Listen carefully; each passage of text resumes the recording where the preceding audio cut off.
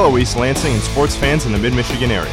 My name is Lou DiVizio, and this week on the Pact, we'll be taking a look back on 2013, the inaugural year of the only sports talk show from Michigan State University.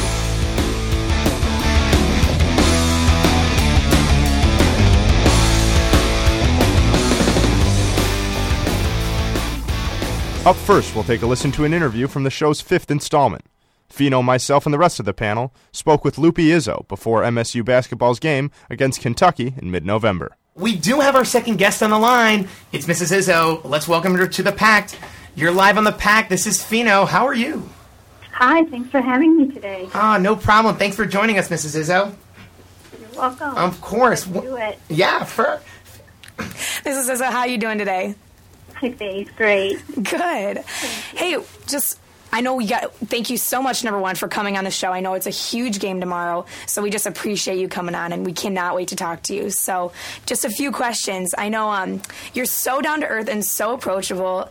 Do the guys on the team consider you their, second mom? Well, I think so. I think we've always taken the approach of our program being a family atmosphere. So, but yeah, they do, actually. Oh, I love that. Do you guys ever, get together for celebratory dinners after big wins? Actually, the players are over a lot. They're over about once a week for dinner, and then when we have recruiting, they'll always come over for dinner then, too. I love that. I see them a lot. I'm sure you do. Well, Mrs. Izzo, this is Fino, and, thanks for coming on. But, like Faith mentioned, the family atmosphere amongst, the players, how is it, having, your husband, Tom, he's on the road in the season. How is it like, how is Tom like during the season? Is he riled up at all? I can only imagine with such a big program, but how is he, during the season versus the off season?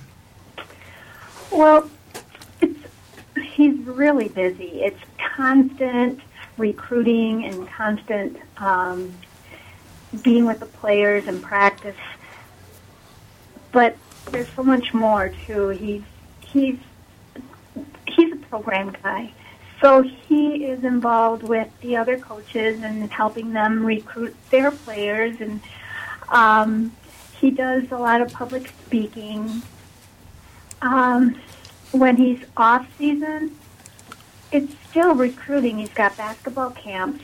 He's got the recruiting when he takes off for about the whole month of July.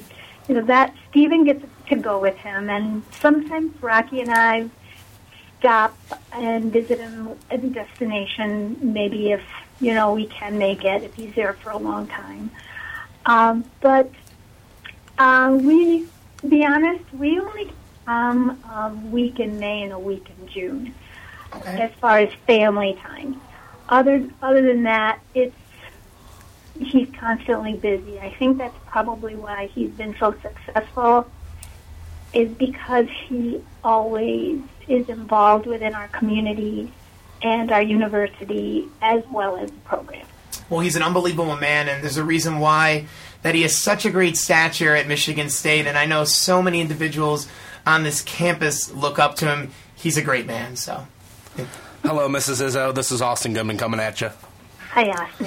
Pleasure to meet you. So I actually did a little bit of in-depth research on the beginning of the relationship of you and Mr. Izzo.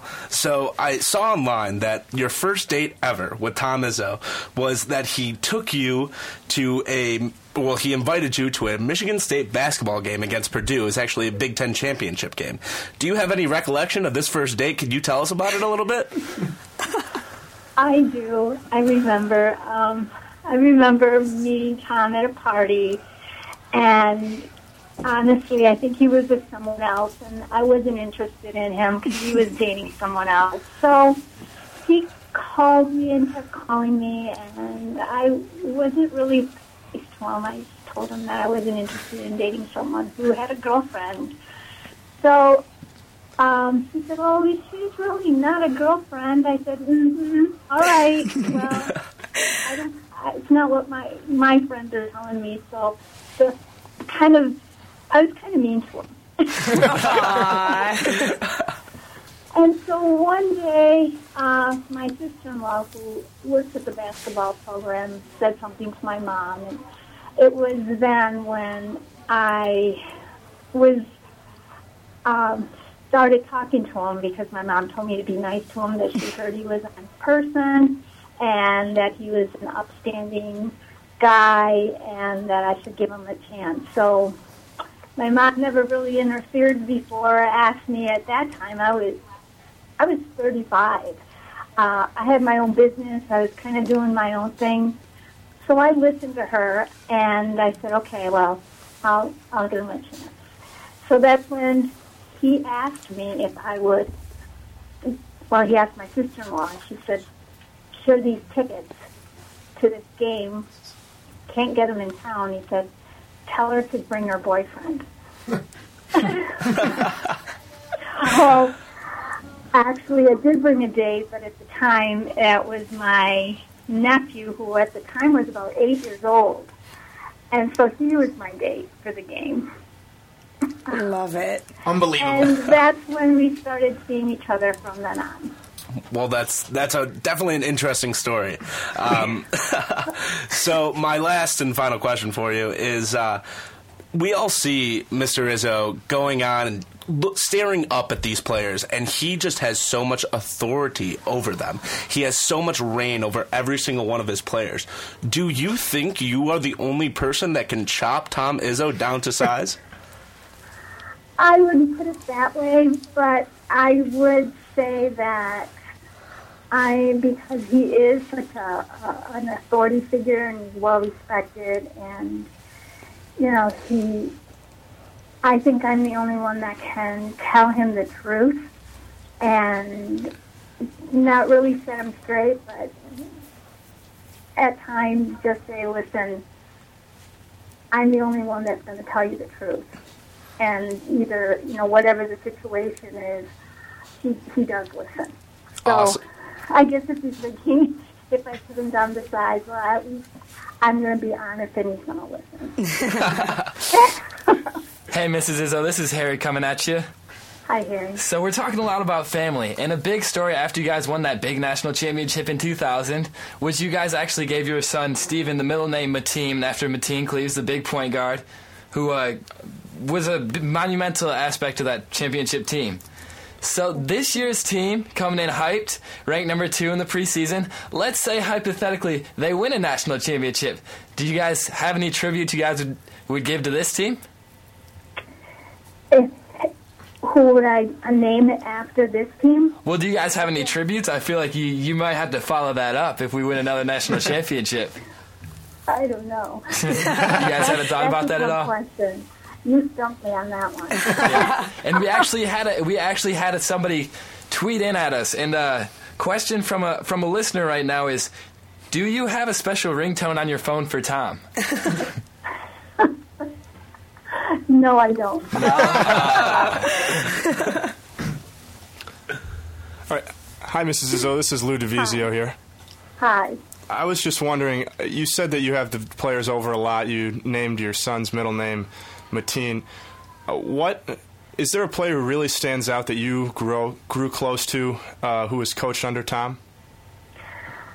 Actually, I'd like to say that all my players are really special because I've gotten to know them all on a really personal basis, because there's not that many like there is in football. So I get to know them all. I get to know their families, their grandparents, their siblings. I get to know them all. But if there was one player, I would have to say right now that it would be Idong Ibak. He was a Nigerian player that had that played under Tom, and because Nigeria, his hometown, his home state, his own country, he's not able to come home. He hasn't seen his mom in 12 years. Wow. So we've basically adopted, we call him ID, and he is, I guess, I've gotten to the point where I say he is really my son. He's lived with us off and on when he was going to Europe. He came back. He got a job in Detroit, got a job in Grand Rapids. That's where he is now. He's a going for his master's at Michigan State, so I see him every Thursday night. He comes home, we have dinner, we get to visit. I do his laundry, I feed him, I send him home with, baked goods until I see him again next week. We talk on the phone. So I would think that it's Ivy. He's been a huge part of our lives for 12 years. You mentioned he had a job in Grand Rapids. What's he up to in Grand Rapids? He works for Spectrum. Okay. That's great that you guys are helping these players transition after playing with Tom at MSU. Now, I know you mentioned Tom's also a big program guy and how MSU is kind of like a family. Who do you know within the MSU athletic organization or outside of the athletic organization, for that matter, who you've really grown close to over the years? Well, the Hollises are really close to friends, and his wife, Nancy, is a really good friend of mine, as so is Dean Munoz. We've gotten very close to them. It's the head, some of the head coaches and their wives and their assistants where, we're the only ones that know how it feels, to be a position of wins and losses. And kind of, that's kind of how we live our lives. It's sad to say, but that is our jobs, and we have to produce to keep our jobs. Absolutely. So I think Will Wojak is one of my assistant coaches last year. Her husband now is in, he was in Tulsa. He's now in the College of Charleston. And we're really good friends.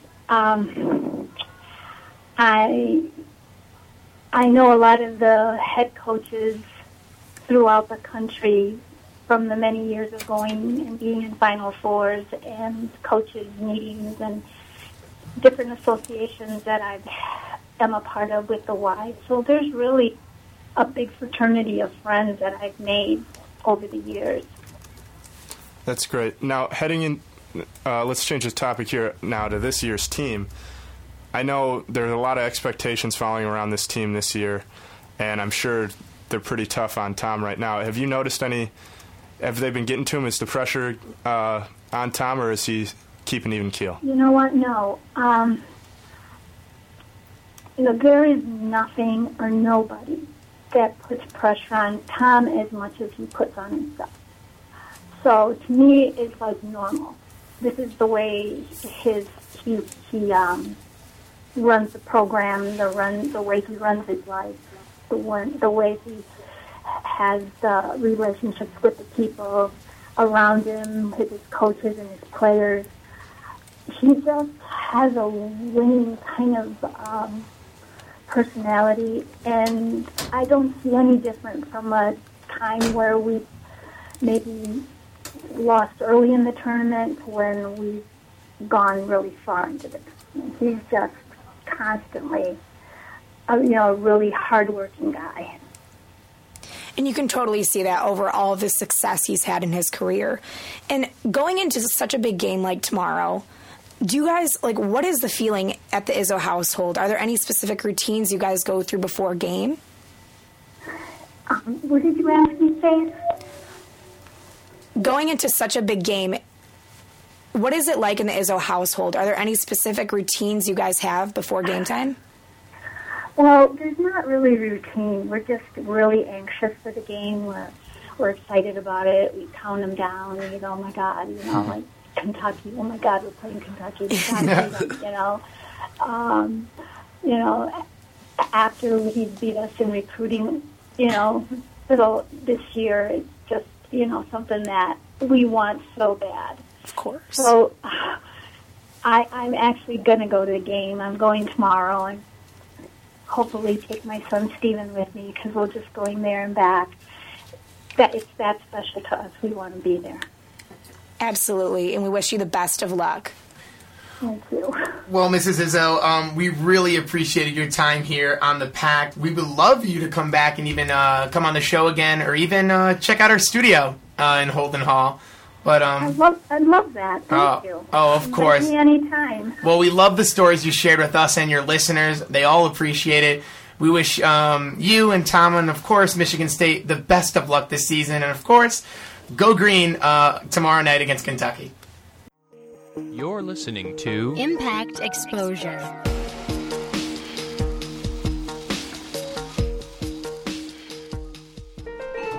First floor. Hey, what floor are you going to? 3, thanks. Hey, didn't we have... Yeah, that one class. Yeah, that's so funny to to see you, because I thought maybe we could...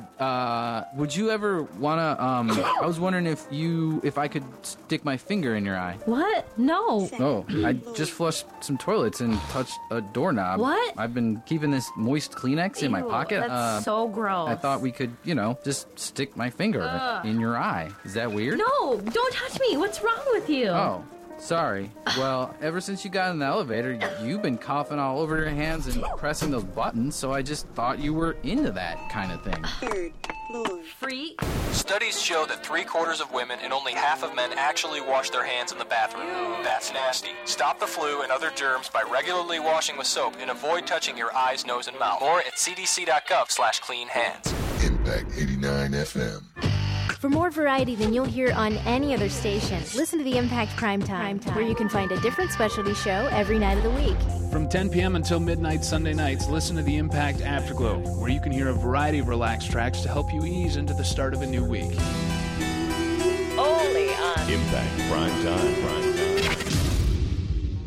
Primetime. Now back to Impact Exposure. Welcome back to the Pact. Last week on our holiday edition of the show, we focused on MSU athletes giving back to the community. Harry and Faith were privileged enough to have former MSU and NFL running back TJ Duckett join them in the studio and discuss his philanthropic work. Take a listen.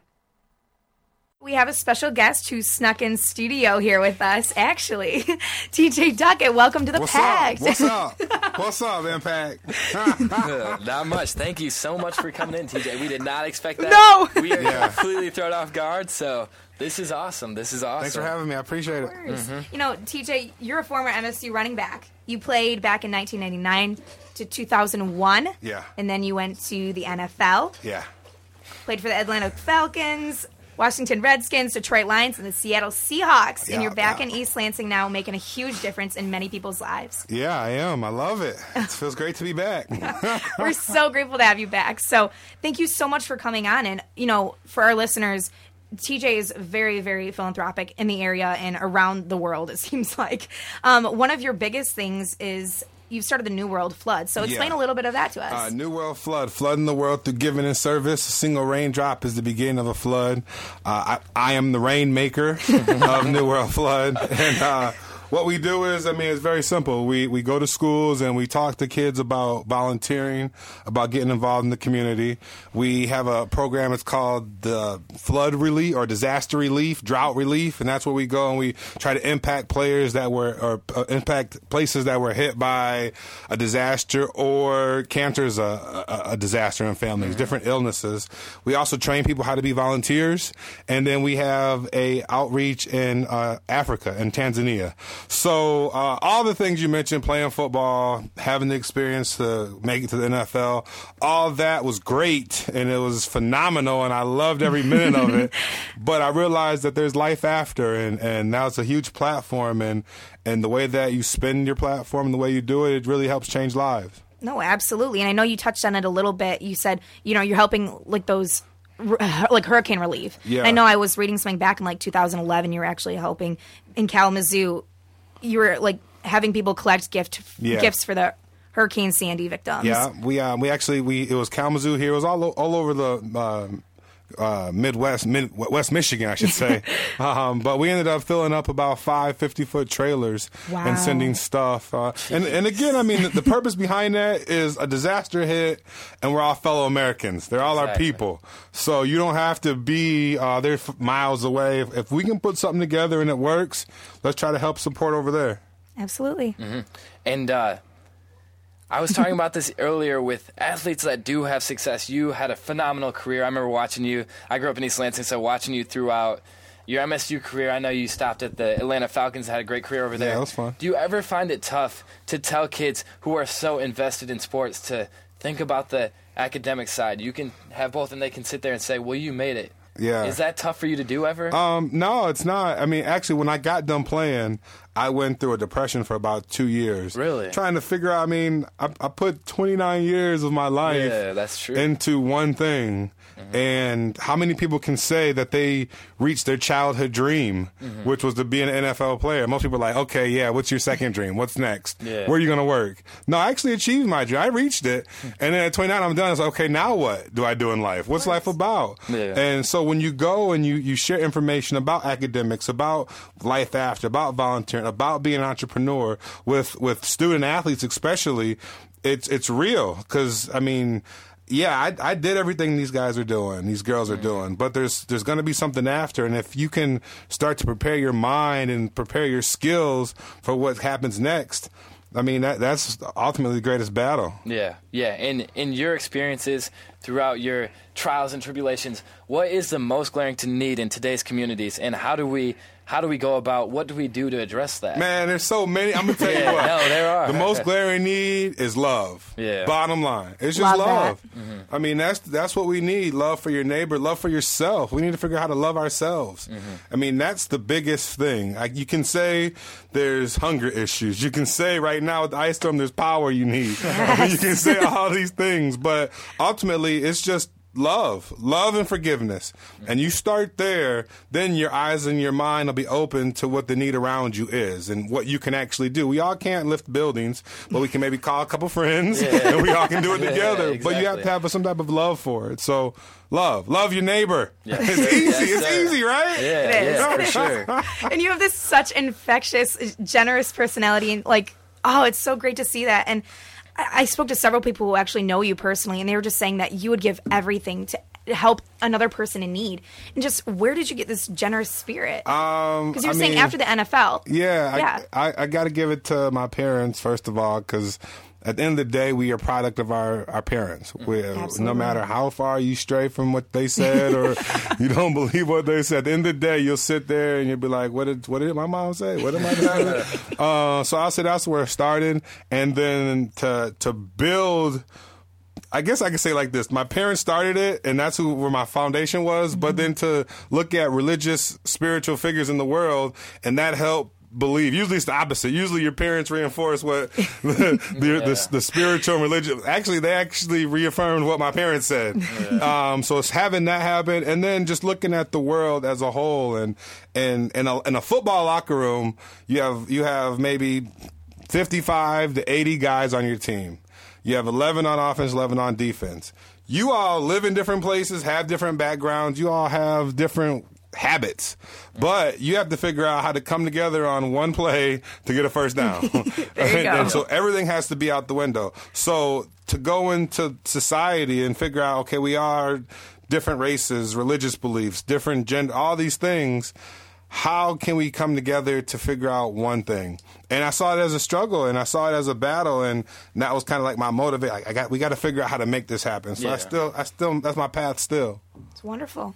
Yep. And let's take this another step. Through your athletic achievement, your charitable efforts, what has been the biggest, singular event has had the biggest impact on you as a person, as a human being, as a football player, as a student, whatever you define yourself as? What singular event impacted you the most? I'm going to tell you, my single thing was after I got done playing football, I went through a depression. Yes, like you said, I went on a 40-day fast of just water. Wow. 40 days, 40 nights of water. I think about food all the time. and that was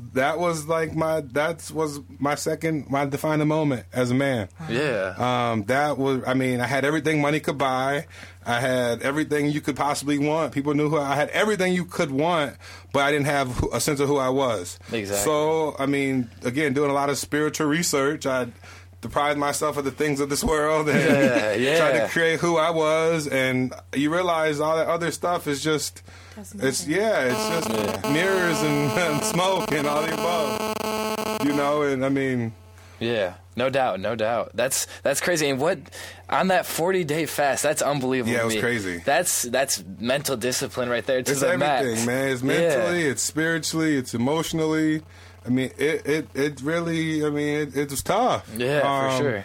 Lost a lot of. I mean, put it this way: it took me 29 years to build the NFL body. It took me 40 days to look like immortal. Yeah, that's awesome. You know That's what I'm awesome. saying? No, I Yeah, mean, and a lot of people didn't recognize me, so I got to feel how I was really being treated too. I mean. They didn't see this TJ football player. Exactly. They saw a person, and I go by Todd now instead of TJ. Nice. Because I'm a new person. Yeah, completely. And did you have that 40 days lined up, or did you just say, I realized it, and then you started eating at that moment, or what? What was that? It was a journey, man. It was really. I mean, I did a lot of, like I said, looking at. I mean, I would study great running backs, Walter Payton, Jerome Bettis, and study what they do. What do they do? How do they train? And so, going into the next life, I had to believe that I was more. So I studied great human beings, Jesus, Muhammad, Moses. I started looking. What did they do? And it was like, man, these guys, they did 40-day fast.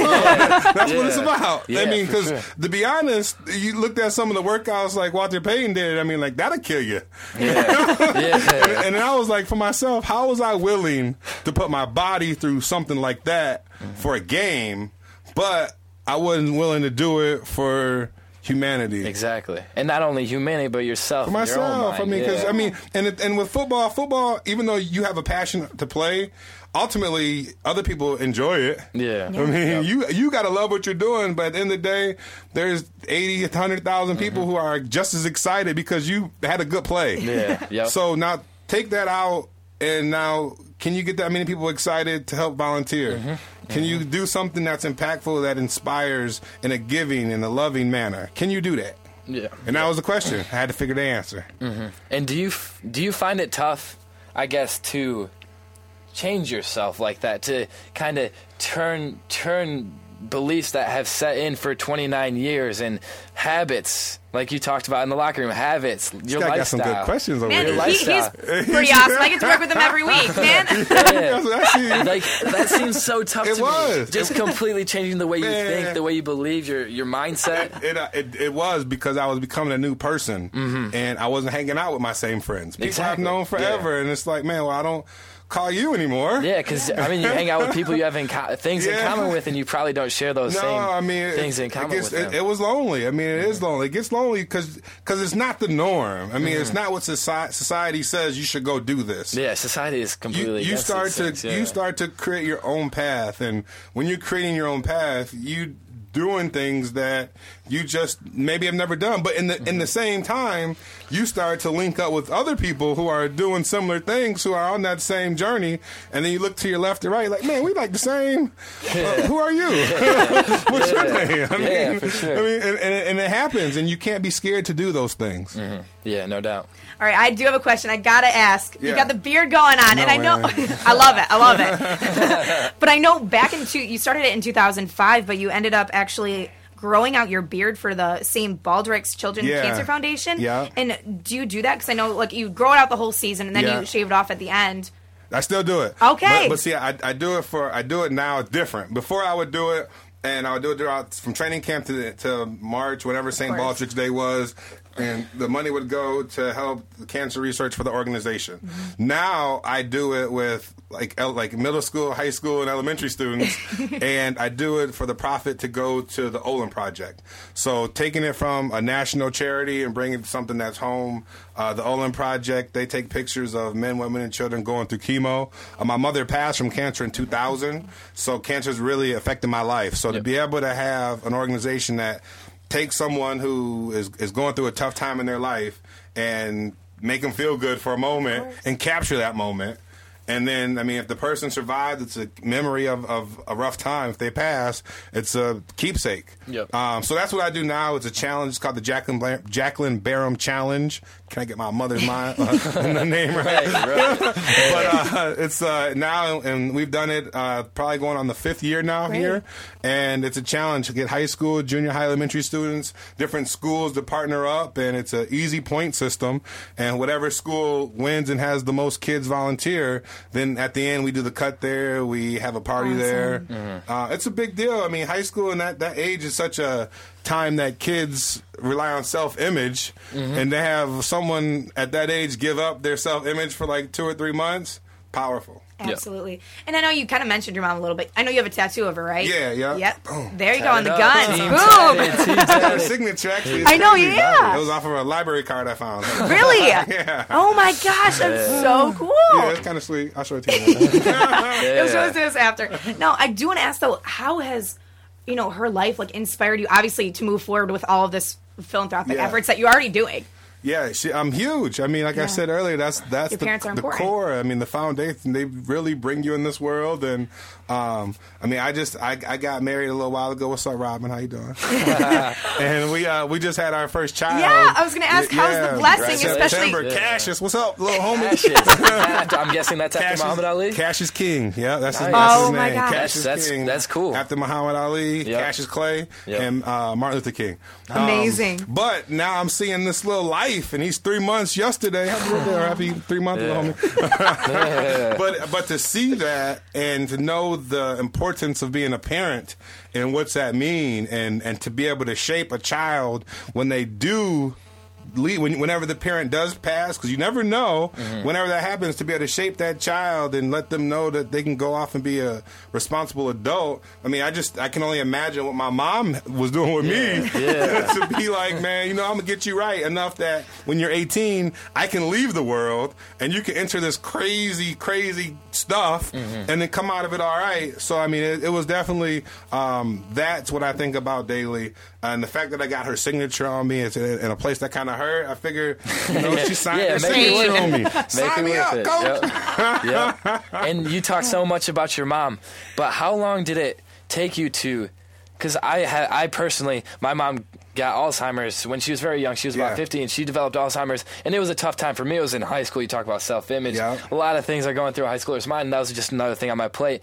But your mom died when you were in college? My freshman year. By March of my freshman year. How long did it take you to really come to terms with that? Being an athlete, I know you're always looking to the next game. What's next? How, to sit back and reflect? That's not in an athlete's DNA. How long did it take you? Not at all. You're looking to the next game. To be honest with you, it was my fuel when I played. So I would really block it out in the off season and wouldn't even think about it. It was what it was. But come game day, come training time, it starts to creep into my head, and it's like, okay, this is where you can hide that rage, and that way I had a place to let it out. Channel it positively rather than. But when I got done playing and no longer having the game as my release, that's when I kind of went into a dark place, and I had to figure it out. Yeah, exactly. Asking myself a lot of questions, a lot of praying, a lot of meditating. And then once I dealt with it, I realized we all are going to be here for a little while, then our time is going to be gone. So what type of impact can you have on a person while you're here? And she impacted me so tremendously in 18 years, but still the stuff that I do to this day is because of what she put into me. So she's still impacting people to this day, to everything I do. Exactly. And so it's something that never leaves you. And when the time's up, hopefully my son Cassius will be impacting people's lives. And if so, he'll be having little me and him and little of his grandma he never met, but it'll be all the same. So awesome to hear. And I do want to ask, because I know this was pretty recent, just for Thanksgiving, but you ended up donating 250 turkey dinners to Kalamazoo families who needed it the most. We actually, it was called the High Five Turkey Drive. Okay. And it was myself along with a New World Flood and a couple other organizations. We helped raise enough funds for 1,300 turkeys. We gave 250 away here in Lansing at an event. We gave another 250 away in Kalamazoo.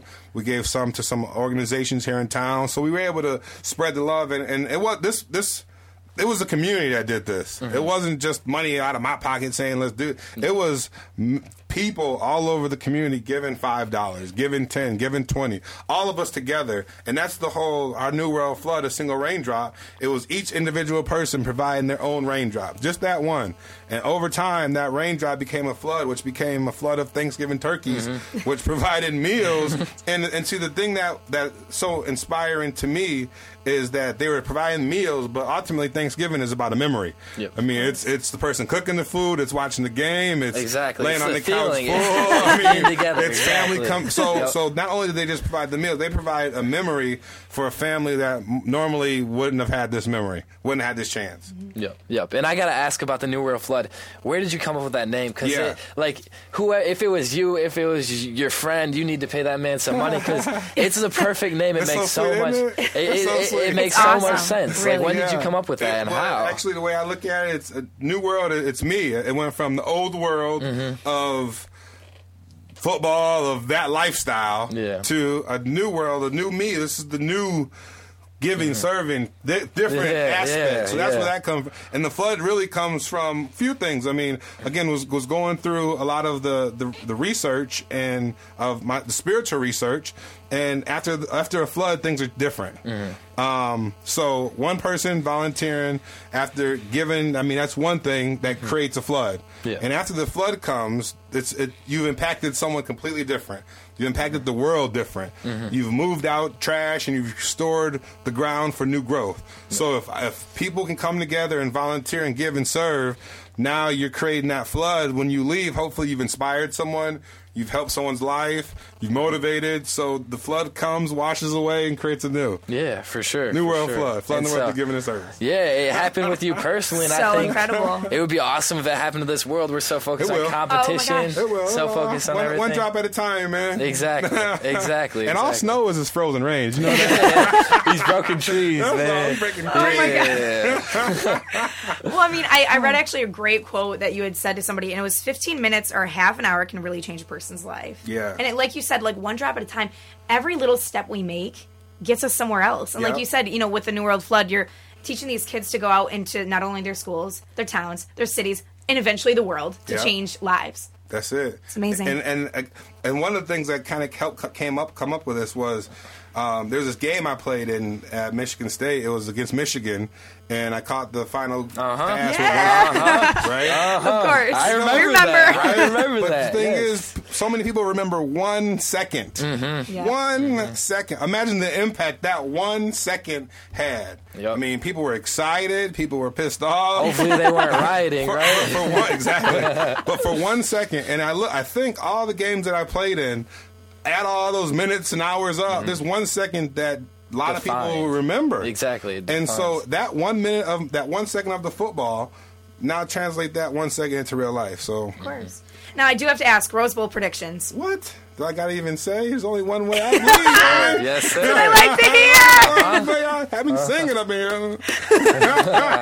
Yep.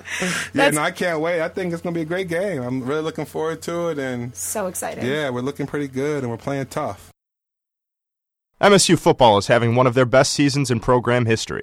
In honor of their historic year, we're going to close out the show with the panel's discussion of the team after their Big Ten championship win, and we'll tune into an exclusive interview with the wife of the Big Ten Coach of the Year, Becky D'Antonio.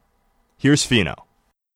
Guys, do you smell that? Because Fino's smelling the roses, and it's an awesome feeling to be a Spartan. It really is. What a victory against Ohio State. Michigan State controlling the game, 34-24. They shut Ohio State out in a quarter for the first time all season. Ohio State with a 24-game win streak. Urban Meyer never losing as a head coach. He finally loses. Michigan State takes him down, and I swear I saw a smile from Mark D'Antonio, and he was gloating, and it was just some type of way for this Michigan State team to get another victory. And they got their 12th victory and their program-leading historical 12th victory for Michigan State. They have never won more than 12 games in a season, and they get it done on Saturday. And they looked great, guys. And here's another thing. Second highest ever watched Big Ten football game. I think there were about 7.5 million people tuned into the Big Ten Championship. It was a great game to watch, whether if you were in Indianapolis, here in East Lansing, hopefully not burning anything. But it was just great to watch. And like I said, I'll keep reiterating, guys, to be a Spartan, it's very proud. So for the university, I know we take a third-party objective perspective on our team, but this is one moment where we can take and analyze our club and analyze our team and analyze our school to be proud. And it really is a proud moment. But let's kind of dissect this game a little bit. We do have guest Becky D'Antonio calling in from the Spartan Banquet at 7:10, so we'll kind of talk with her at that time. So about 7 minutes, really, not necessarily to kill, but to talk about this game. And mainly, Harry, I kind of loved what I saw of this Michigan State team. They looked great. They looked efficient, and defense played better than ever. I think it was their best defensive performance all season long, given the circumstances. Definitely. Coming out, starting off the first quarter, not allowing a point. Ohio State was actually the highest scoring first quarter team in the FBS. MSU shuts them down, kind of set the tone, and allowed their offense to get ahead, and that's when the belief really started going. You really saw the guys, their eyes lit up. They realized, oh, this Ohio State team isn't that big and bad. They're two in the nation, but we should be right up there with them. And they proved it. They stuck with them. Even when Ohio State punched back, we came back with more effort and shut them out. They shut them out. And, the thing with Ohio State was this is a very dominant team. And I know Fino is always, I don't want to say a pessimist, but I didn't think Michigan State had this dominating performance in them. And that's not a hatred for what Michigan State has done all year. They've now officially beat every Big Ten team they faced this year by 10 points or more. No team in the Big Ten has ever done that. So that's very historical for Michigan State. It's their second Big Ten title. Last time they won the Big Ten title was 2010. They win it this year in 2013. It's their second divisional title. Last time they won the Legends Division was 2011. So a year full of accolades, Austin Goodman, and this team just performed. What did you like out of the game, out of this Michigan State team? First of all, congratulations to the members of the football team and the coaching staff. Knocking off a number 2 team is a feat in and of itself. But beating a team that hasn't been beaten in 2 years, it's an honor to call myself a student here at Michigan State University.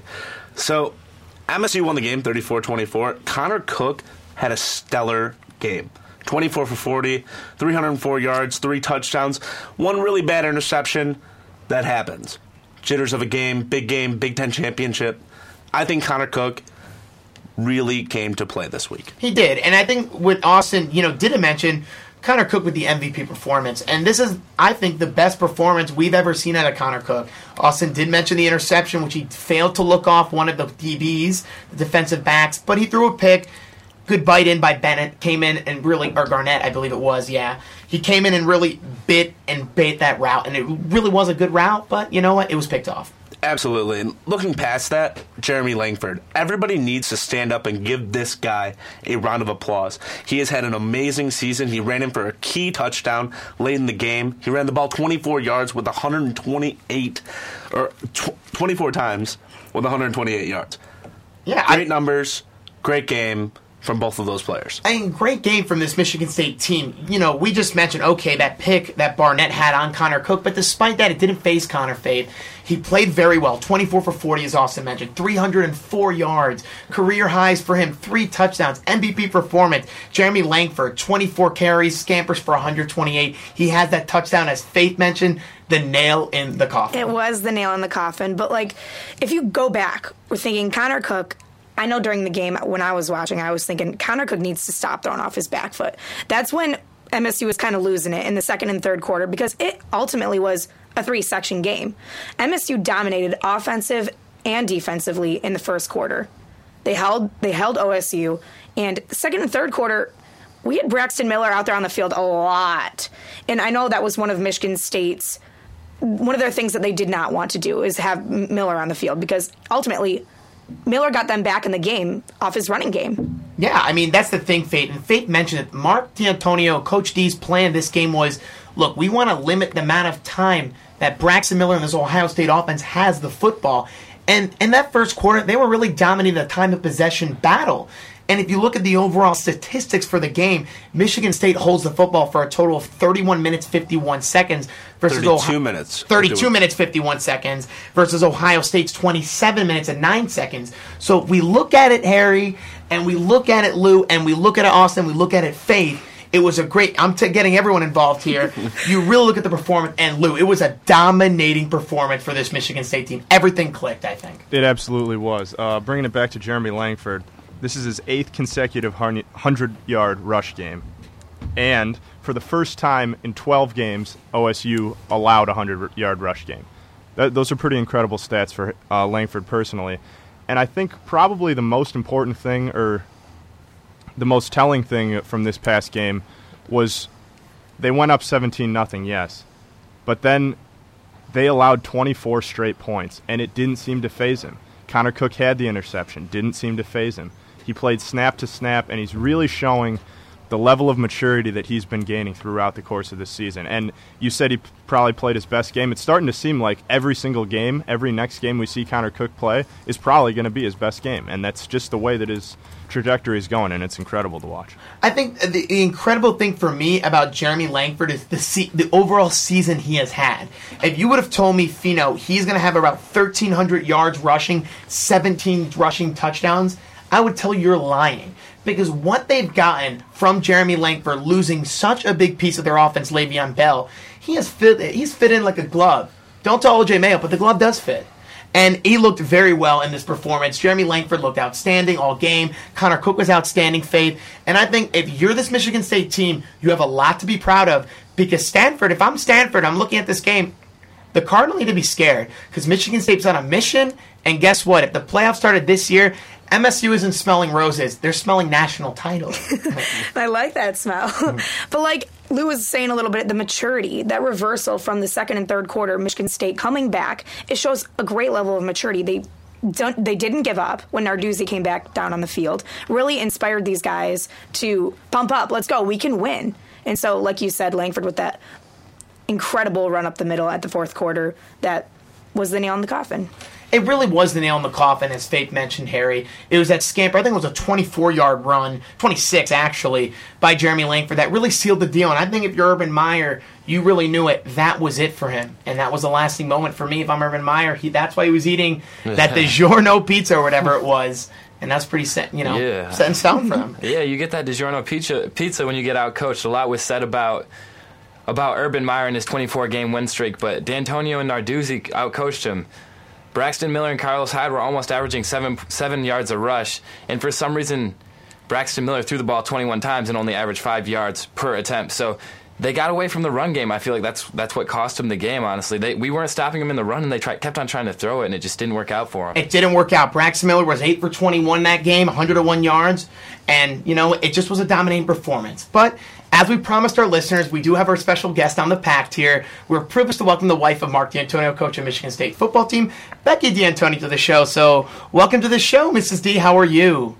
I am great. Thank you. Thank you for having me on. Oh, it's a pleasure to have you on the Pact. I know everyone here is very excited. And, I mean, what a weekend to be a Michigan State Spartan. I know it was actually, quite funny. We were joking here at the studio that your husband was laughing. He was cracking a smile, and he had been really proud of his team. He has worked, he and his staff have worked so hard to get to this point. And by the time you start playing the game on Saturday night, they've already done so much preparation, and they have already game planned, and I think they can just go out there and do what they've been working for so hard. And so I think it was just great time for them to get out there and play football and have some fun. I mean, they were having some fun. Your husband was laughing. You mentioned all the hard work. And, if you look on the practice field, the picture of the roses, I mean, it's got to be an incredible feeling, not only for the D'Antonio family, but for everyone that's part of the Michigan State family, because I know everyone is just super excited of all the hard work he has put in, and it's paying off. Absolutely. I mean, when we came here 7 years ago, my husband said that his goal was to win a Big Ten championship. And we've been able to be a part of that. We've been Legend champs twice, and now our third time. And so just to be able to go out and win this game and beat Ohio State and have it be just undisputed that we were Big Ten champs and be able to go to the Rose Bowl is just so exciting. It hasn't been done in a really, really long time. I know the Spartan fans have been patient with us, and we appreciate that. And we're just so happy and so proud to be the ones to be able to take the Spartans back to Pasadena. Now, Mrs. D'Antonio, the beginning of the season was a little trying on Coach D and the entire Spartan football team with the booing of the quarterbacks and the overall down attitude towards the team. Now, did Coach D put a lot of that pressure on himself, or was he fairly confident that he'd be able to turn or just go on the upward trajectory that they ended up going on? I think he always had confidence in this team. I think I told him many times this season, I think he's done one of his best coaching jobs because we went in this season, hoping that Andrew Maxwell was going to be the quarterback, and it was just opened up, and Connor Cook really stood up and kind of took that position, and he's just done a fantastic job for us. And but Andrew Maxwell has just been such a great leader still for our football team. But we still didn't know, who our quarterback was going to be. We didn't know really who our running back was going to be. And it's just amazing how Jeremy just stood up and really took that role. And really, I even felt like, kind of who our go-to receivers and who was going to get the job done. And we had so many guys step up and were able to do that and just really make great catches that were just phenomenal and just made such a big difference. And we knew we were going to have a good defense. We have for years, but it was just nice to think that the offense just made so much improvement from the beginning of the season. And I just feel like we're playing our best football right now. Now, with all that uncertainty at the beginning of the year, how much better does that make, first of all, Coach D being named Big Ten Coach of the Year and then the Big Ten Championship? Well, like I said, I personally think that he did, maybe one of his best jobs of coaching just because he had a lot of things that had to be sorted out. And we just have an amazing coaching staff, and every single coach just did such a great job. And Brad Salem stepped in this year and took over the quarterback, and he just developed Connor Cook, which was just phenomenal to me. I mean, he was selected second team All Big Ten quarterback, and that's just phenomenal. So, he lost out to Braxton Miller as the number one pick, and I really feel like on Saturday, Connor Cook was a better quarterback, and I just think that that's so amazing, for Connor, for our whole football team, for our offense, and just the confidence that we have going into the Rose Bowl. So, Mrs. D'Antonio, I like to compare Tom Izzo and Coach D in their demeanor on the court. They put a lot of pressure on themselves. They expect to win. They don't smile too often. And Coach D's health troubles because of the stress that he puts on himself have been well documented, obviously. How is it being his wife and seeing him out there? Do you get worried a lot when he's stressed out? I really don't, because I think that, he tries to control everything he can. He's a very healthy person, and he eats right, and he exercises daily, and he takes care of himself. The one thing that he can't control in life a lot is stress. And yes, he's got a lot of stress on his job, but you know what? He loves what he does, and he loves coaching, and he loves the game day atmosphere. So it was very stressful to me. I don't know if it's as stressful to him, but because he loves it so much, and by the time he gets to the game, he's really pretty prepared for what's going to happen that day. And so I don't worry about his health. I don't think he worries about his health at all. He's doing what he loves, and that makes me happy. Mm-hmm. Alrighty, Miss D'Antonio, congratulations on such a big win for your husband and the entire family. My question for you is, what is your relationship like with the players off the field? Do you bring a closer bond, as the wife of Miss D'Antonio? Are you there more often? Are you not? Do you have the players over at your home? What is it like? What is that community atmosphere like? Well, you know what? It's awesome getting to know our players, and so many times, the public doesn't get to know what really awesome people they are. They get to see what good football players they are, but they don't get to know about their lives and their family lives and just everything that they contribute to our community. In fact, Mark and I right now are down in Charlotte, North Carolina, and Quez Denard is up for the best defensive player in the country. So we're down here at the banquet right now, and we're hoping that he's going to win that award tonight because we would think he is the best defensive player in the country with the number one defense behind him. And so, it is important for me to spend time with them away from the field and just to get to know them as people. And they're just, they're amazing. I mean, it's just so much fun to be down here with Quez right now and celebrating in all of his success. And tomorrow we'll be in New York City with Max Bola. He's up for an amazing award. So this is the fun stuff for me. It's just spending time with them away from the football field. I love watching them play, but it's really fun too, just being with them and supporting them and just enjoying in their accomplishments. Absolutely. So you have to make sure to give a special good luck, congratulations regarding, whether or not Mr. Nard gets the award from the Pact. Okay. So my second question for you is do you have any favorite players from years prior that just made a special impact on you individually? Somebody that you made a special connection with?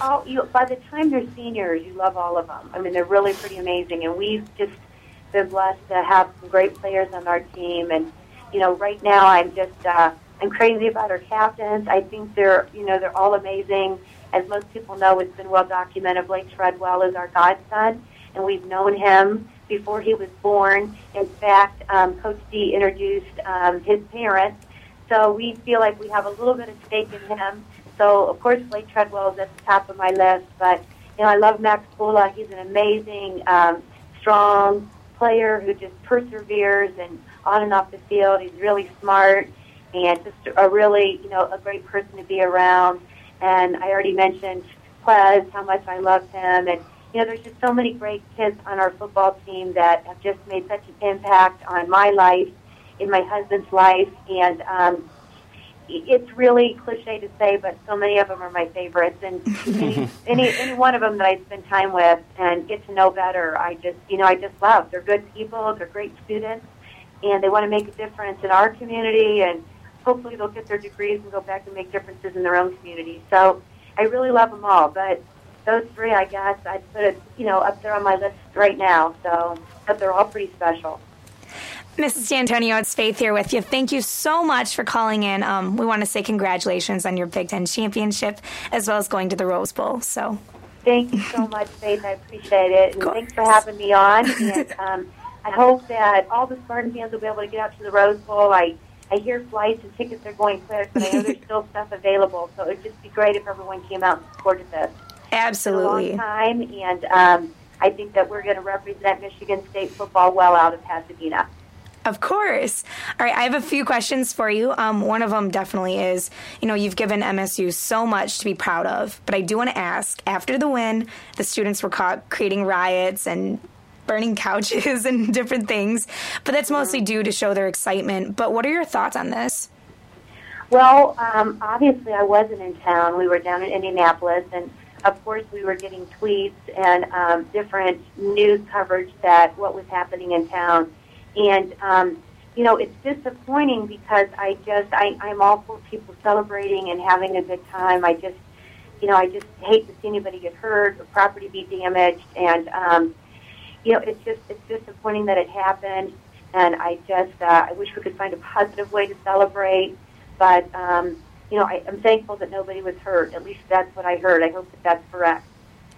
Absolutely. I know off air, the Pact here was talking about how to celebrate properly, and obviously it wasn't a good demonstration of that. But lastly, I just want to ask, we've seen Coach D recently show off his dance moves in the locker room after that big win. Has he always had these dance moves? What did you say? I'm sorry, I couldn't hear that. Has he always had these dance moves? Oh, well, if you saw his dance moves, he doesn't have many dance moves. But he started that tradition this year, and I've got to tell you, I've witnessed it several times, and it is a blast.